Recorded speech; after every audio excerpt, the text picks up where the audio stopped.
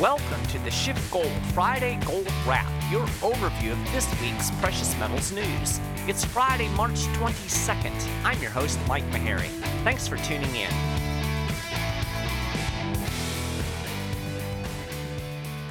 So I've got a great prop bet for you gamblers out there.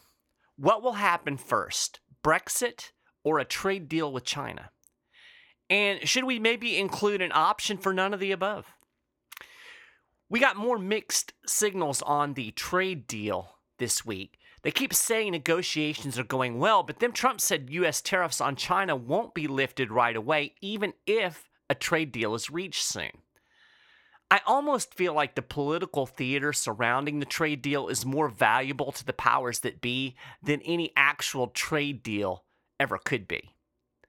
And speaking of political theater, they have their own show going on over in the United Kingdom. This Brexit business is messier than a Hollywood divorce. The EU pushed back the deadline for the Brits to pack up and get out to April 12th.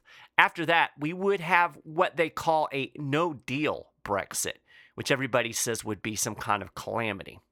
Theresa May said she welcomed the decision to delay Brexit, saying that lawmakers in the British Parliament now had clear choices about what to do next.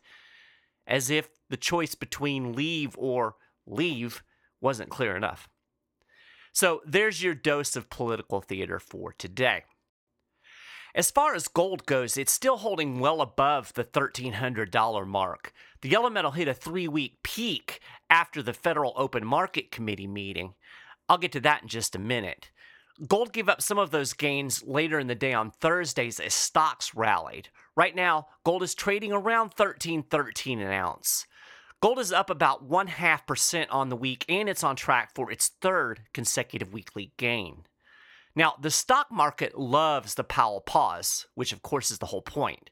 The Dow was up over 200 points on Thursday. As one analyst put it, there was a lot of profit taking in gold after yesterday's big jump, and investors went into equity markets. So, okay, the Powell pause. Don't worry, it's still on in spades. As you probably know, the FOMC met this week. The Fed came out even more dovish than a lot of people expected. The word of the day was patience. Jerome Powell emphasized that word during the most recent FOMC meeting. In fact, he's been using that word a lot over the last month or so. Patient.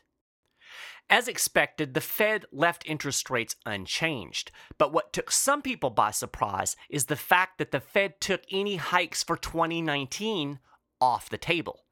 It even went a step further and projected just one rate hike in 2020. Now, I'm in complete agreement with Peter Schiff. I think by the time we get to 2020, the Fed is going to be cutting rates. Anyway, the Fed's post-meeting statement said, in light of global economic and financial developments and muted inflation pressures, the committee will be patient as it determines what future adjustments to the target range for the federal funds rate may be appropriate to support these outcomes. Quick side note on the muted inflation pressure mantra. The price of oil is spiking. It was over $60 a barrel on Thursday.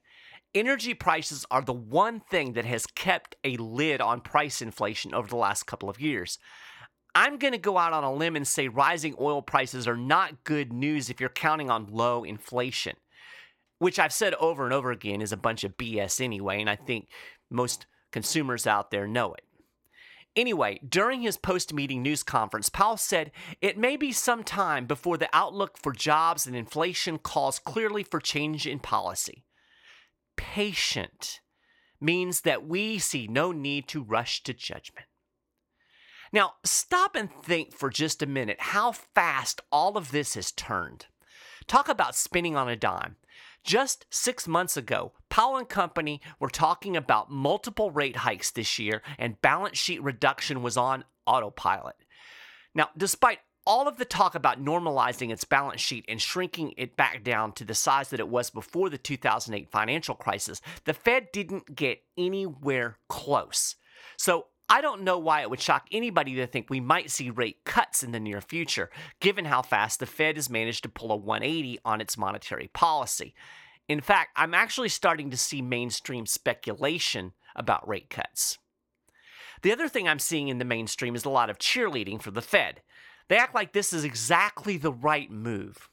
As Peter said, they're completely missing the real problem. The Fed isn't getting it right. What the Fed is doing just proves how wrong it got it in the past.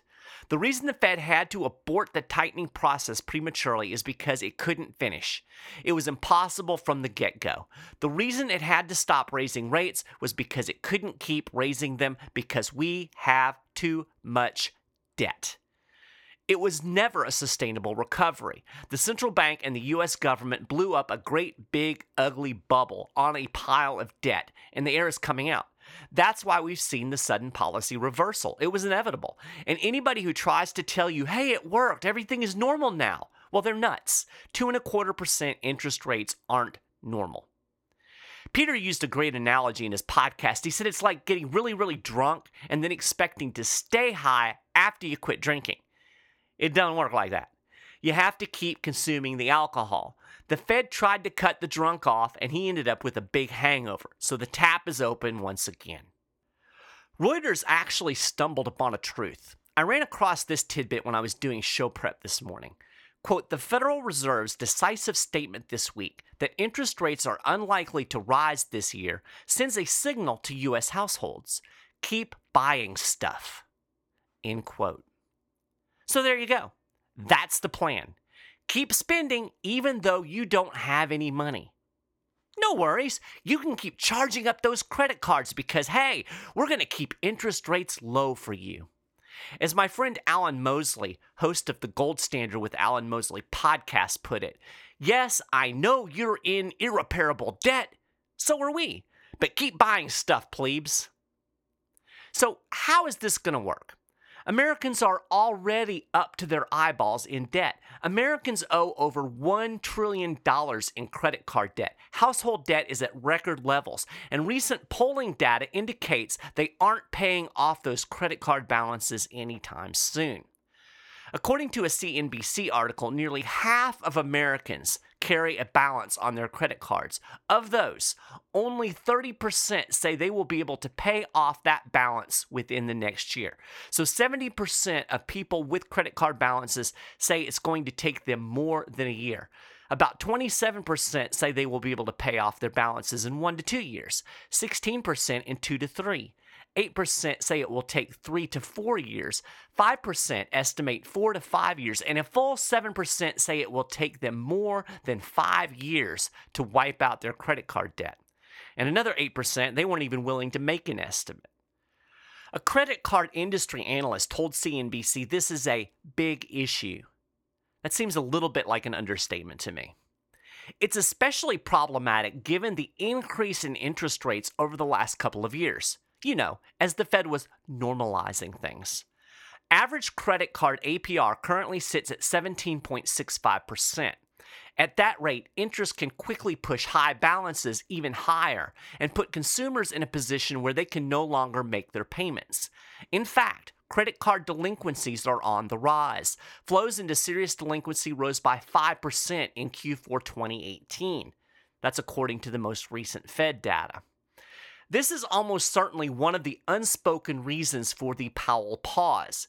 But it's not that the central bankers care about you and want you to get out of debt. No. Reuters is right. They want you to spend more. They want you to take on more debt. Your country needs you, friends. It needs you to buy crap you don't really need on credit so that you can keep the bubble inflated just a little bit longer. You know what's really sad? A lot of pundits claim that all of this credit card spending is good.